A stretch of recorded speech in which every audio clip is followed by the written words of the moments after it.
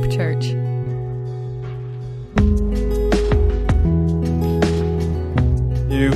Chapter 5 on the Sermon on the Mount that Jesus gives, one of the most powerful things ever written. We have it recorded in our Word, Jesus' message to his disciples and the multitudes that were there listening to him teach.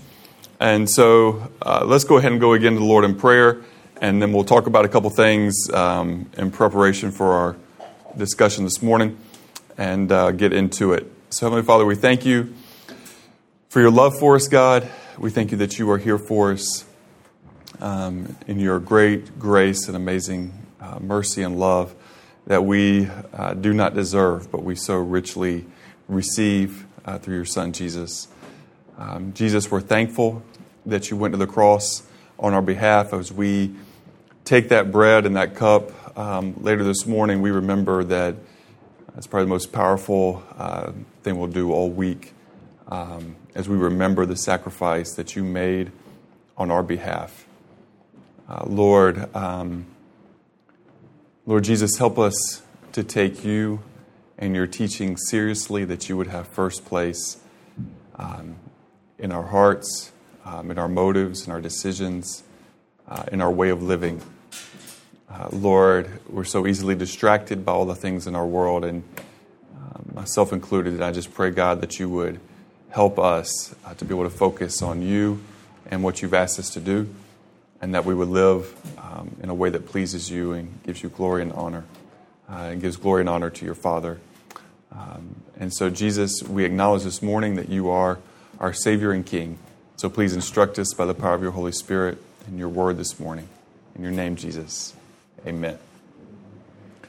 Okay, so the beginning of the message that Jesus gives in Matthew chapter 5, he begins what's called we call the Beatitudes, or these statements of blessed are.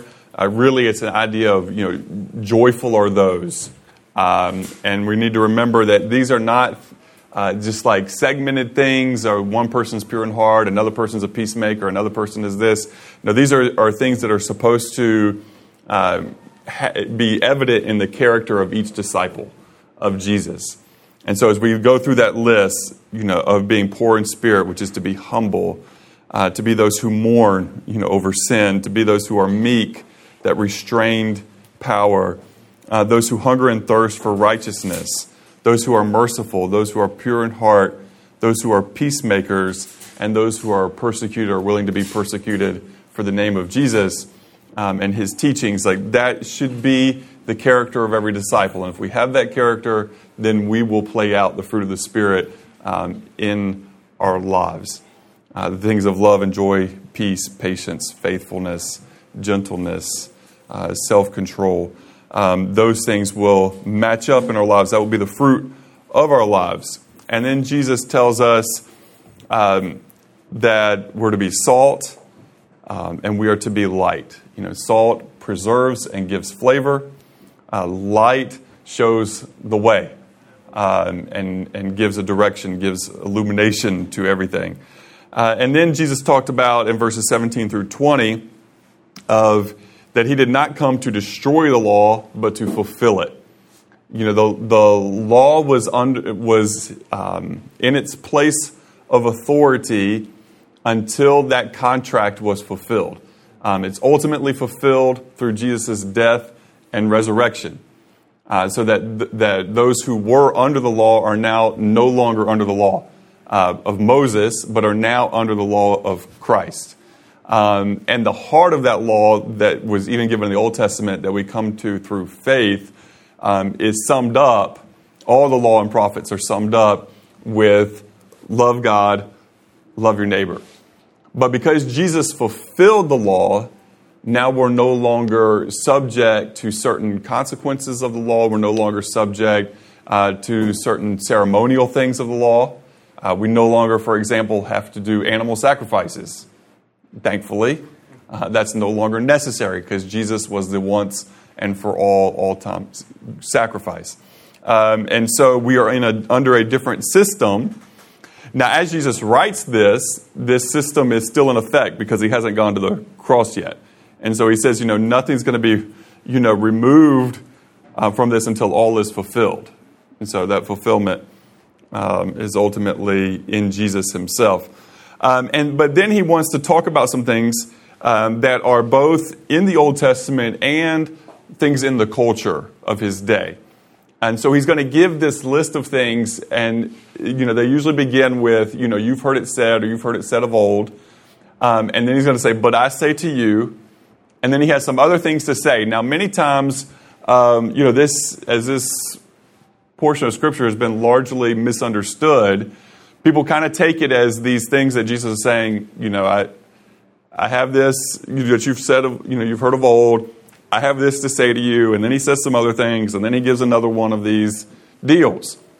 But what's in the middle there, or what comes at the end, it's really, these are triads.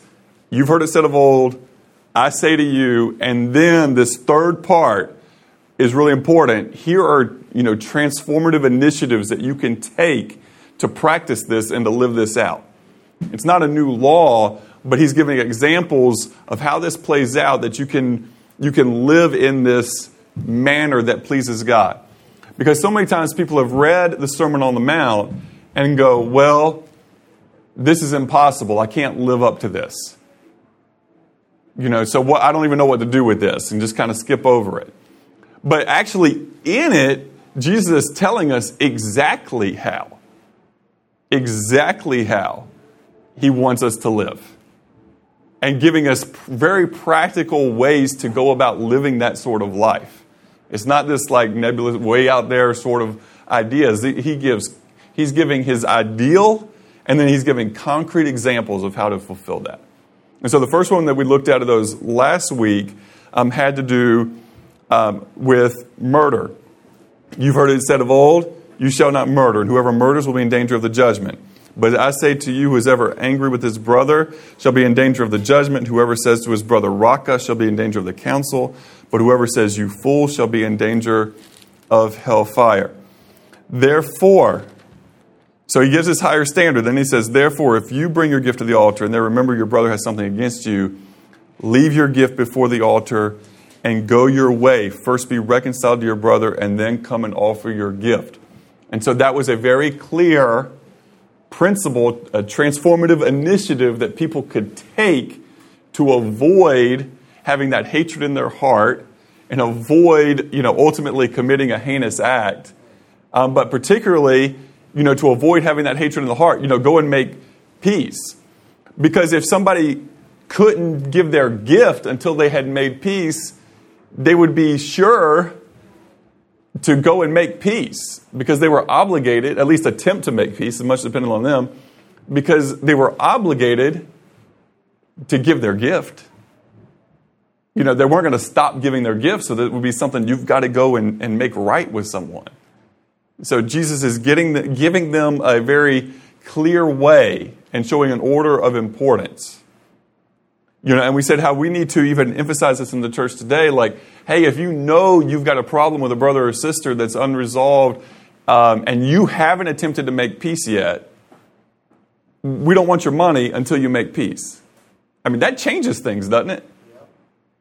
I mean, that changes the question. I'm pretty confident most churches don't want to preach that.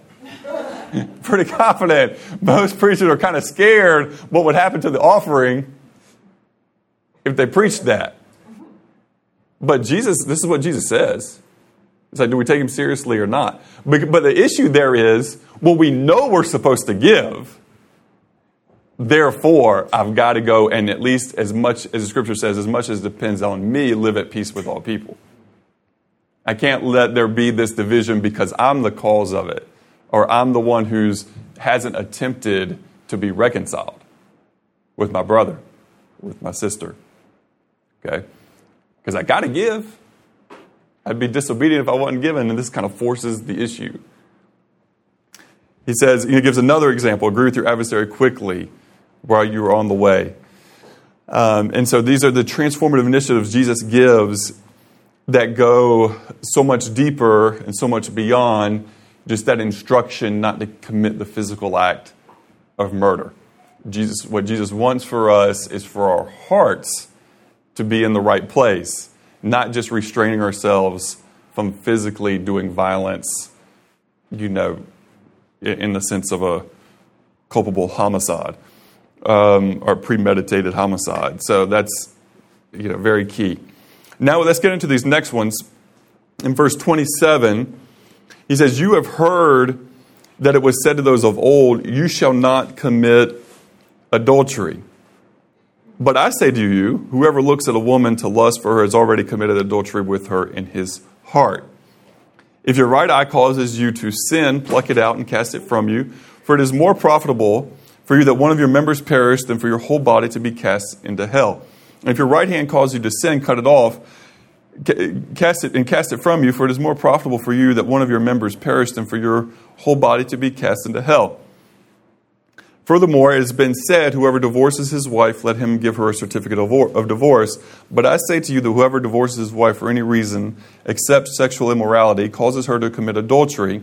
And whoever marries a woman who is divorced commits adultery." So we actually have two there. So let's take the first one, which just, they're obviously very related. But the first one, he says, you've heard it said, do not commit adultery. Well, and obviously everybody in his context had heard it said, because you got primarily people in Israel, so even if they were Gentiles, they still knew what the law of Moses said, because it's part of the Ten Commandments. Number 8, do not commit adultery. Everybody in the audience would have known that this was, the teaching of the law of Moses, do not commit adultery. Then Jesus is going to give his higher standard of do not lust. And then he's going to give practical applications that help people not to lust. Now, so let's think about this for a minute. So we know the law said do not commit adultery, but that's obviously historically been hard for people to avoid doing. Okay? Even King David. King David, had a relationship with God. He certainly knew all of the Old Testament law, and yet he committed adultery. So one of the things that makes adultery a particularly grievous sin is because it takes what belongs to someone else. So if a man sees a woman, and she's like David did, and she's married to someone else, and then he goes and sleeps with her, he's taking what does not belong to him, what belongs to another man, he's taking it for himself. That is grievous in nature. And it's also giving yourself, if you're married, committing adultery with someone else, is giving what belongs to someone else, if you're the man, what belongs to your wife and only to her, taking that and then giving that to another person. That is grievous. That is a very terrible thing to do. So how does Jesus want us to avoid committing the physical act of adultery? Well, he wants us to not commit the physical act of adultery by stopping things at the root, which is the heart, which is lust. Because if you're not lusting, you're not going to be committing adultery. You're going to have a pure heart. This is part of Jesus' call that his disciples should have the character of being pure in heart. And so he's teaching them because, many people in Jesus' time, many of the rabbis would teach, what was in your mind didn't matter as long as you didn't commit the act. What was in your mind and heart didn't matter. You still were innocent if you hadn't actually committed the act. And Jesus is saying, no, you still have sin. You're still guilty by having thought about it. And I think here he's talking more than we're told in the scriptures, take every thought captive. There's a passing thought of seeing a person and having a thought that you shouldn't have, and then removing that thought away and saying no to that. And there's a big difference between that and actively engaging that thought and playing out the process, playing out the scenes in your mind and your heart. That is lust The first is a temptation. Okay? We haven't entered into sin yet. You say no to the temptation. Because I think sometimes people feel they misunderstand that, and so they feel like they've sinned every time they've been tempted. And that's not a good place to be in, because then, you've got an unnecessary guilt. But with that thought, take captive, send away, quote the scripture, say a prayer, avert your eyes, move on. Move on is what that's what we're supposed to do. But when we allow that temptation space to be played out in our mind and heart, then we've entered into what Jesus says is lust and is sinful. So now, what are Jesus' transformative principles to avoid this lusting in our hearts? Well, he says here, take out your eyes, take out an eye, take off a hand. Now, let's stop for a second, because we have to understand there's different ways we use language, and different ways language is used throughout the Scripture. I mean, just to give one example of a type of description, Jesus says, I am the door. He who enters in, right? Enters in by him. Like he says, I am the door. Now, does Jesus mean he's a physical, literal door? That he's a puerta? A door? No, he doesn't mean that. He means he's the way in. So it's something that's an illustration but has a real meaning to it. And so now we have to understand Jesus is not, I don't believe, actually asking us to pluck out our eyes and to chop off our hands, but he is asking us to take lust that seriously. He is taking that seriously. I mean, Jesus is well aware that if we took him literally, in a very literal sense, that, the churches would be full of mutilated, mangled bodies and blind people. But the problem is, you can have no limbs, you can have no eyes, and you can still be committing the lust of sin and adultery. You only need your mind and your heart for that. So then if you were going to go literally, then the next step would be suicide. So you'd have mass suicide. Well, we know Jesus isn't asking for that. Okay? He's not asking people to commit murder against themselves in order to stop sinning, in order to keep from committing lust. Okay? But what is he telling us? He is telling us that he expects us to be pure in heart and that we have to take lust very, very seriously. Go back to King David. It's interesting how that whole scene of that story begins. It says, and it was the time that kings went out to battle. And David was on his rooftop. So instead of being where he was supposed to be and being with his army and helping to defend his nation against attack, he was chilling on his rooftop. When he goes out on air and then he sees Bathsheba taking a bath. He inquires about her. He learns that she is married.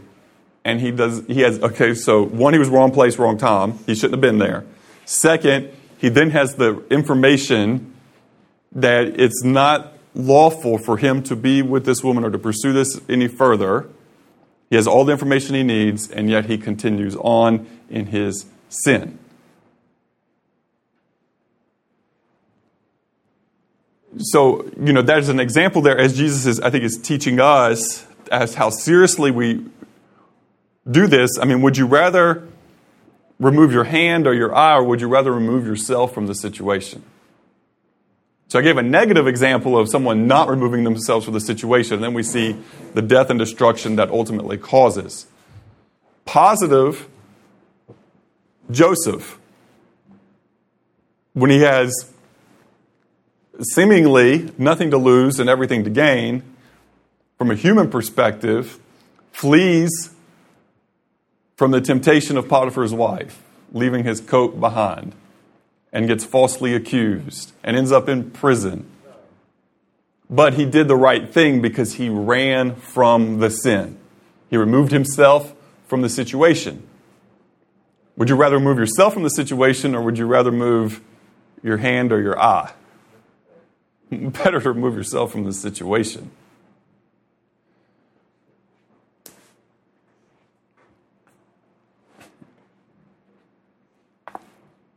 So today, we live in a sexualized culture. Now, for the Jewish community, there was a modesty that was expected.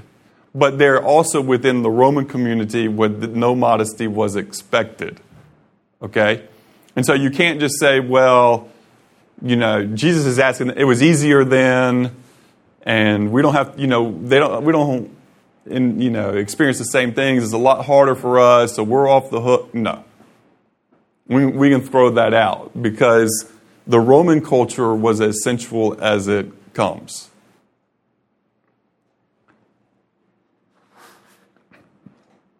So, what do we do? We live in a time where people who are claiming to be Christians, claiming to be followers of Jesus, we will still, to one degree or another, put ourselves in situations where we know we're going to be tempted. And that's a dangerous thing. And sometimes it's overtly egregious and obvious. When the 50 Shades of Grey thing came out and that was a real popular, thing, there are many, many people who claim the name of Jesus who justified reading the book or watching the movie.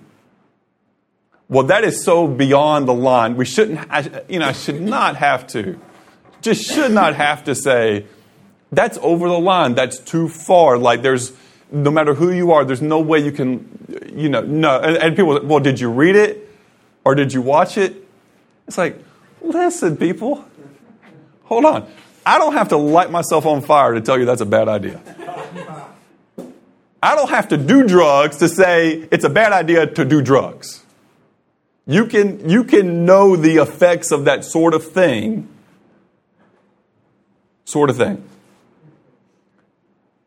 But, we live in a really weird and odd culture. A culture that will glorify anything sexual and will even promote, in one way or another, sexual violence. And then we'll be horrified when it happens.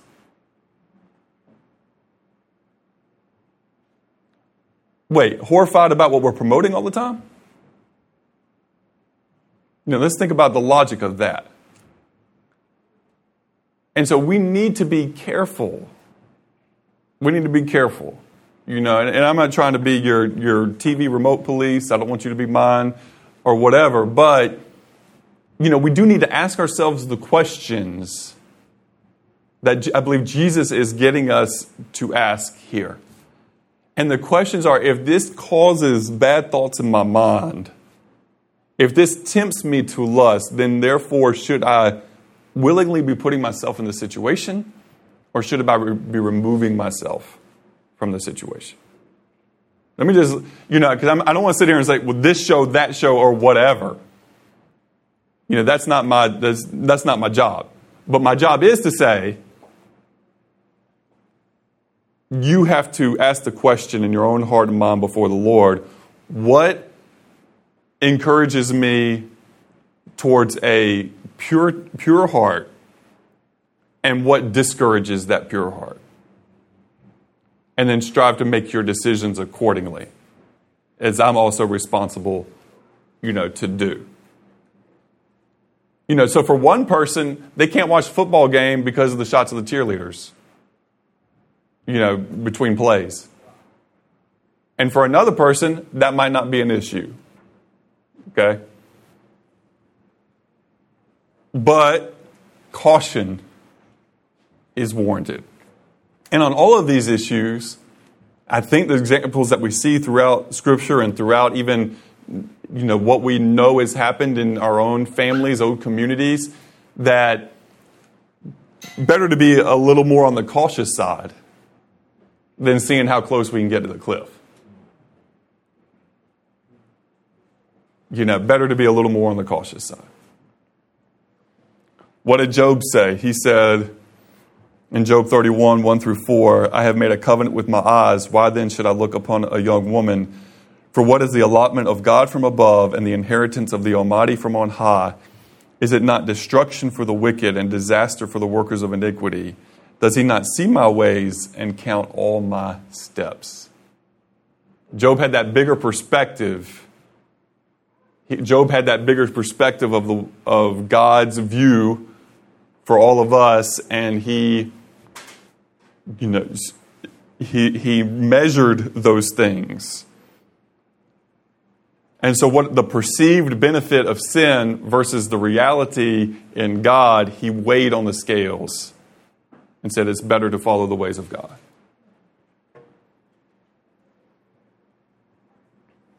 So may God help us, may Jesus help us to be humble and not to be deluded into thinking that we cannot stumble. Because that's really where the enemy gets us on this subject. You'll be okay to see that. You'll be okay to think that. It's not really going to be that big of a deal. It's not really going to affect your life that much. But we need to see it as the Lord sees it. And also understanding that apart from Jesus, we're pretty powerless. That we need Him, that apart from Him we can do nothing, and we need to abide in Him. And for abiding in Him, you see, this is one of the issues with the whole thing. You can't have Jesus as king of your heart in that moment and be committing the sin of lust at the same time. Can't be committing the lust and be pure in heart at the same time. So lust is opposite of what Jesus expects as a standard for His disciples.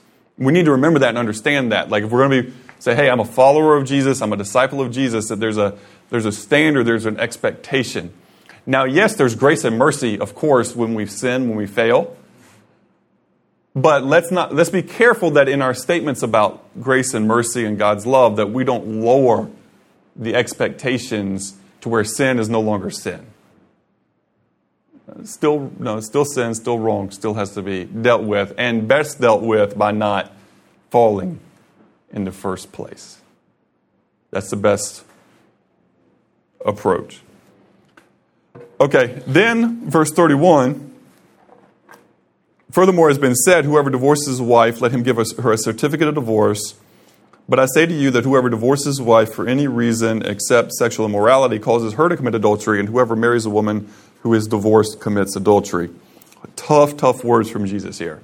Whenever we talk about divorce, it's a difficult thing because, most people in the room have been affected by divorce, whether that was a legal divorce or in practical reality a divorce.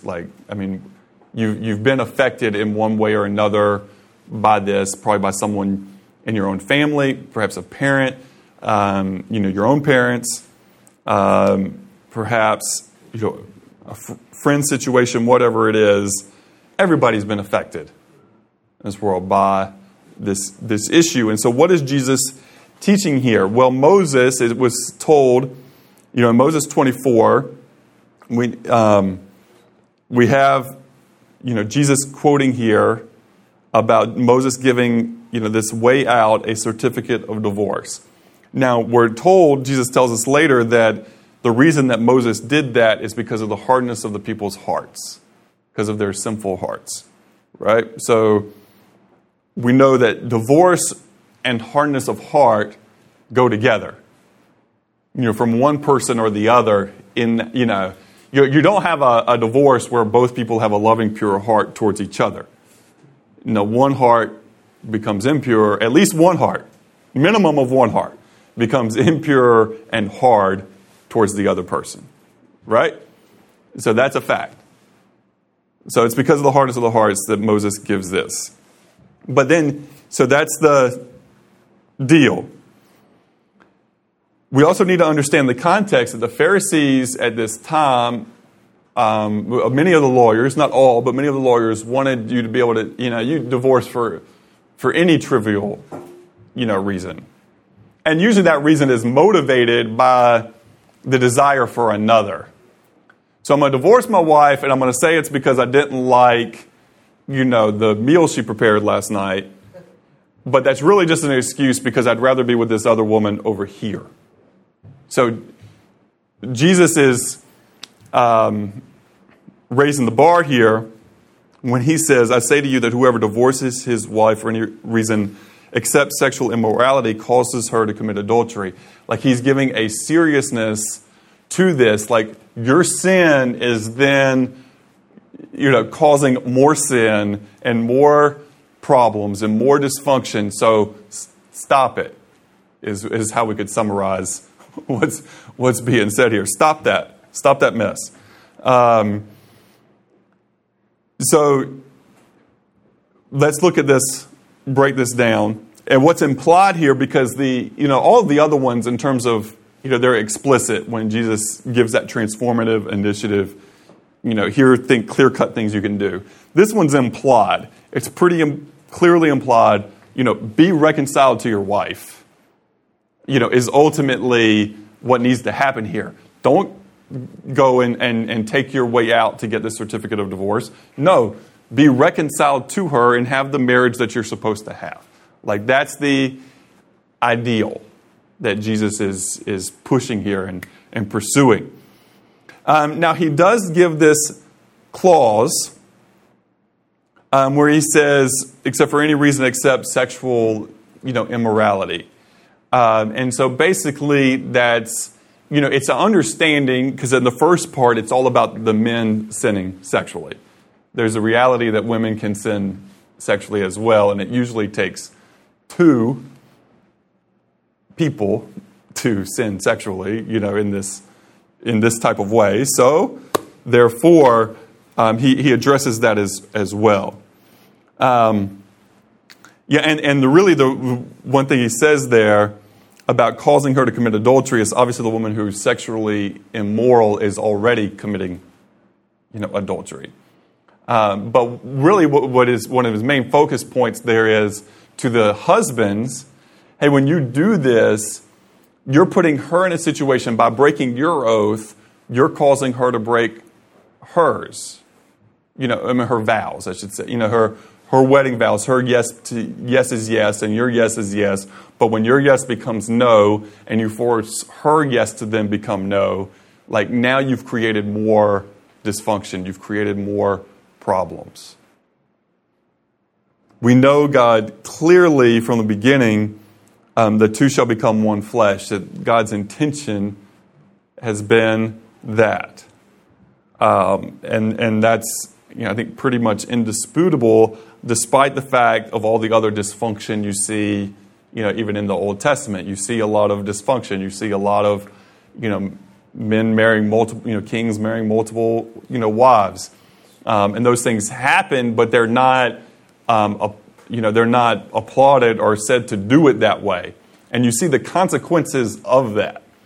We should be able to see all of that and go, well, we know better than to try to do that, because that just creates a bunch of problems. So let's, men and women marry wisely and then stay committed to that one individual till death do you part, a natural going away of your marriage. Should also remember, I know some people don't like to hear this, but marriage is not an eternal state. You are married here on this earth. Now, I think my wife and I will, that we're wife and I here. There we're, family of God's brothers, sister in Christ. We'll know each other.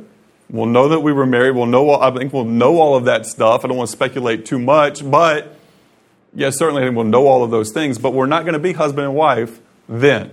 I know that sometimes it's going to be devastating for people. I mean, you're going to have to take it up with God. If that devastates you, you're just going to have to talk about that with Jesus, because Jesus says, in heaven you're not married nor given in marriage. It's just not that way.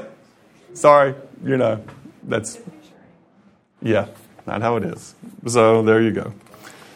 Man, that's some of you are like, that's a Debbie Downer. You were married on earth a couple of times. Yes. Your spouse dies, and then you're like, oh wait, now I'm married to 4 people. Yeah. There's this, and that's the question that Jesus was asked. Jesus was asked that very question. This man, who's,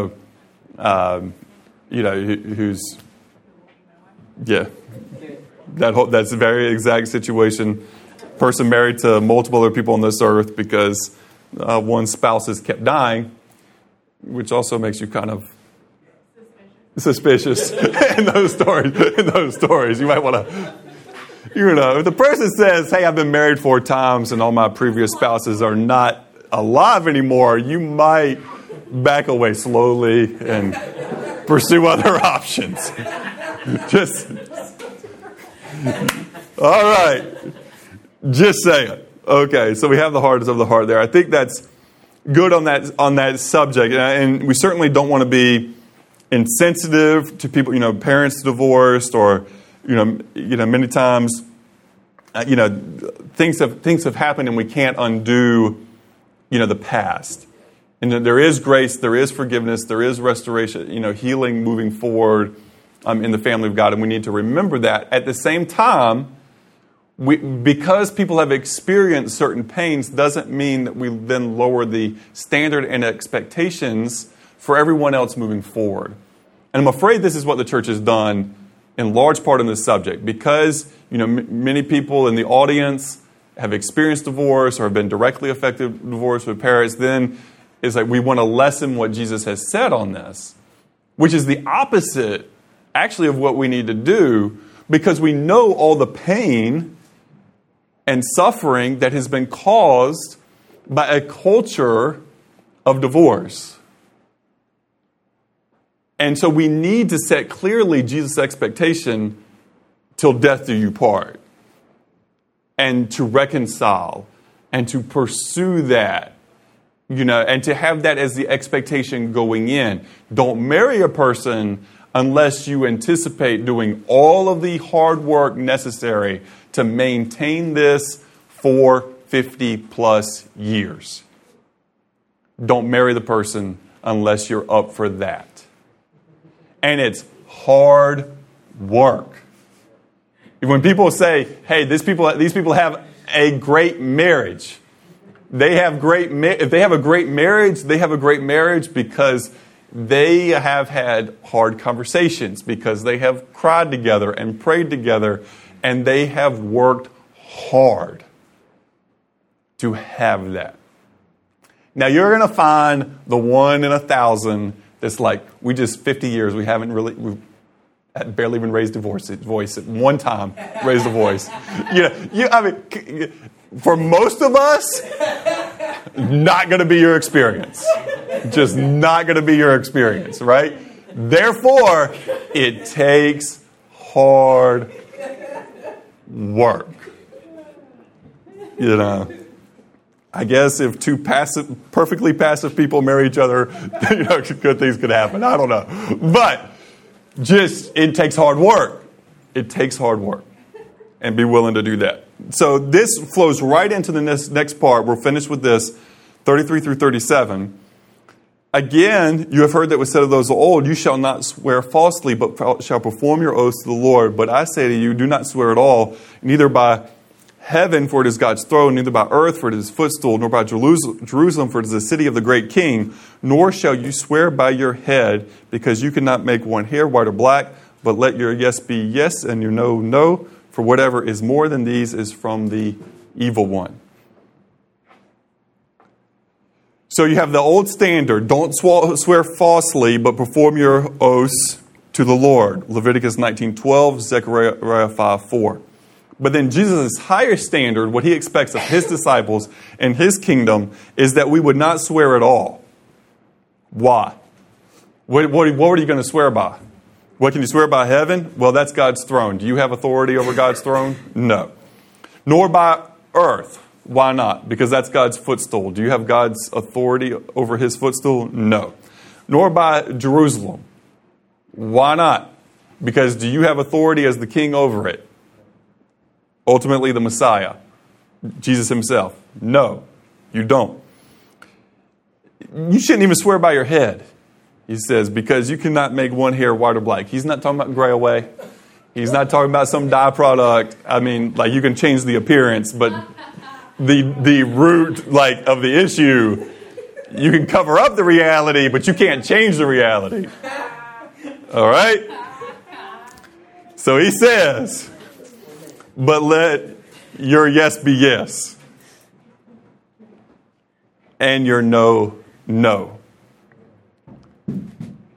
So this is his transformative initiative. Let your yes be yes, and your no be no. And then he says something really interesting here. For whatever is more than these is from the evil one. Why is that? Because when people are swearing by something greater than themselves, it's a tactic for manipulation of certain, to get the other person to think, well, certainly he or she can't be lying to me now because he just sweared on Papa's grave. Well, now he's certainly telling me the truth, right? I mean, it's a tactic for manipulation. And Jesus says, don't do that. And there's also a problem if you are forced to use those sort of tactics. What does that say about your character? If you have to tell other people, no, I know I didn't do it that time, but I swear to you by such and such, I'll do it this time. What does that say about your character? It's a yes be yes and a no be no. If you're going to do something, if you say you're going to do something, do it. And if you're not going to do it, just say, I'm not going to do it. But be truthful about it. And when we make a mistake, we just need to say, I said I would do that and I didn't. I failed. I'm sorry. I apologize. As opposed to, I'm prone to it. I think we're all prone to make excuses of why I didn't do X that I said I would do. Well, don't make an excuse. Just say, I did not do it. Life's a lot simpler this way. And when we stop we don't want to manipulate others, and we don't want to create environments of manipulation. Because what happens in a culture where everybody is going at each other with, I promise, I this, I that, and it's hard to take anybody's word for anything. Hence why we have to have everything in writing. Because when people say yes, they don't necessarily mean yes. And when they say no, they don't necessarily mean no. So we need to document it all in our contracts. But if people were truthful, we wouldn't have this problem. Now, for those who claim to be followers of Jesus, our testimony and our reputation is at stake when we say yes and when we say no. And there should be no question, in certain times, in certain places, it's been this way, and it needs to be this way again, that if somebody is a follower of Jesus, people outside of that community, people that are not followers of Jesus, would at least say, well, I know person X, your name, said they would do it, and because they're a follower of Jesus, I know that they will. It really should be that simple. That there's never a question about that. They're a follower of Jesus, and if they said they're going to do it, then they're going to do it. That goes with the character expectation. And so we need to be, pretty clear on that, whether it's myself or anybody else, if we say we're going to do something and we don't follow through on it, that we call each other out on that, so we create an environment of yes is yes and no is no. For the sake of the testimony of Jesus Christ. Because what does tremendous damage to the name of Jesus is when somebody says, I'm a Christian, and then they don't do what they say they're going to do. When they break the contract. Now, this also goes hand in hand with what Jesus talked about, like, you said yes to this person when you said you'd marry them. Now follow through on that obligation. Like, let your yes be yes and your no be no. Follow through on it. You have committed yourself. But in all things it goes beyond that. All things of life. We need to be, those of us who are parents need to be careful of that with our children. When we say, yes, you can do this, It means you can do it. And when we say, no, you can't do this, it means, no, you can't. And then there are consequences. A lot of times we go, no, you can't, then we do it. And because we don't want to deal with all the hassle, guilty, right here, guilty. If we don't want to deal with all the hassle, then we go, well, if you do it again. Then there's going to be we keep moving the consequence line down the street because we don't want to have to deal with the inevitable crying and all of that stuff. Yes. Okay. But in the church, in the community, at your work, I mean, it's just a question. At your work, are you known as a person who your yes is yes and your no is no? In your volunteer activities in the community, are you known as a person where your yes is yes and your no is no? Whatever it is, we need to be able to affirmatively answer that. And if we can't, then we need to make some changes in our lives. We need to make some changes in our lives because when we say, hey, I'm going to be there, we need to, of course things happen, but that, the expectation was if I said I was going to be there, that if I'm not there, then somebody's giving me a call like, are you okay? Why? Because you're always where you say you will be. No questions. So if you're not there, then that means something must have happened that's significant, not little, but significant. So we want to be consistent in our testimony. Our reputation on our yes and yes and no no should be rock solid, no question. And so may Jesus help us to keep our word. It's vital, for our testimony in the community. And so we see on all these things, again, you look at these and you think, okay, man, don't call somebody a fool. Don't, so don't look down at people. Don't lust. Keep your word. And you start, as you start to break it down with what Jesus is teaching on practically how to do it, you realize, wait, this isn't some like pie in the sky way out there, nobody can meet these standards sort of thing. But no, this is stuff that I can put into practice every day. And I might not be perfect ever, and I might not be perfect today, but I can work towards being more like Jesus simply by obeying the methods that he's instructed me to employ. Simply by following Jesus' ways and his examples, day by day, I can actually become more like Jesus. That's the heart of it. To build our lives on Jesus and his teachings means to strive. Like, the rest of the day, when you wake up in the morning, Jesus, help me to be obedient to you. You take your time, in the Word, and then when you face these different situations that come about, because you're probably going to be faced this week with a situation where you're tempted to lust. You're going to be faced this week when you're tempted to have a hatred towards another human being. You're going to face a temptation to try to manipulate a situation. You're going to face a temptation to not follow through on what you said. And so with each of those comes an opportunity to employ the character of Jesus and to become more like him. With each of those. And so that's where we have to do the work, to put those in, and also to take the time to evaluate ourselves. To evaluate ourselves and say, how did I do today on these things where Jesus is trying to form my character and to grow me? But I'm afraid for so many of us, we're so bombarded, and we allow ourselves to be bombarded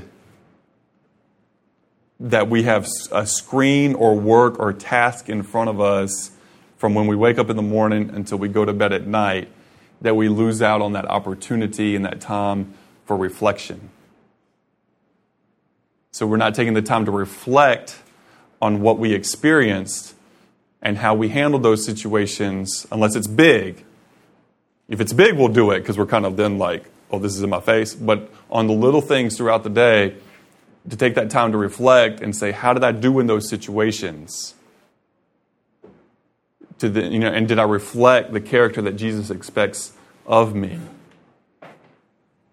And it's hard to do that, myself guilty as one, when, you're here and then you go here and go here to sleep. For those listening on audio, that was all about looking at your cell phone before you sleep. So anyway, take the time to reflect and to do that.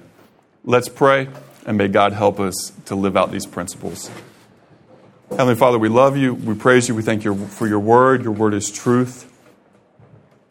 We're thankful for the necessary conviction that your word gives us.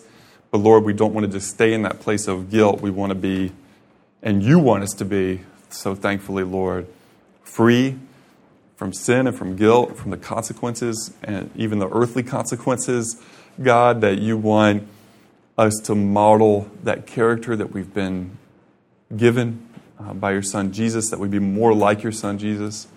And so as we take that bread and that cup this morning, I pray that you would help us to examine our hearts, that your Holy Spirit would examine our hearts, that you would reveal the good and the bad, what needs to change in us, and that you would help us to be people who are striving to have that character that you are pleased with, God. To understand that your evaluation at the end of the day is what really counts. And so, Lord, in each encounter, we would remember that ultimately you are the one who evaluates us. Thankful that you do that in grace, but Lord, you also do that in truth. And so, Lord, before we take that bread and the cup, please examine our hearts. And we give you thanks as we take that bread and the cup, knowing that your Son, Jesus, ultimately paid the consequences of my failure to meet your standards. And so with thankful hearts of gratitude, we take it. We give you praise and worship and everything you are due, dear Jesus. We honor your name and lift you on high. We pray that you would fill us with your Spirit and empower us today for your glory and honor. In your name, Jesus, we ask it.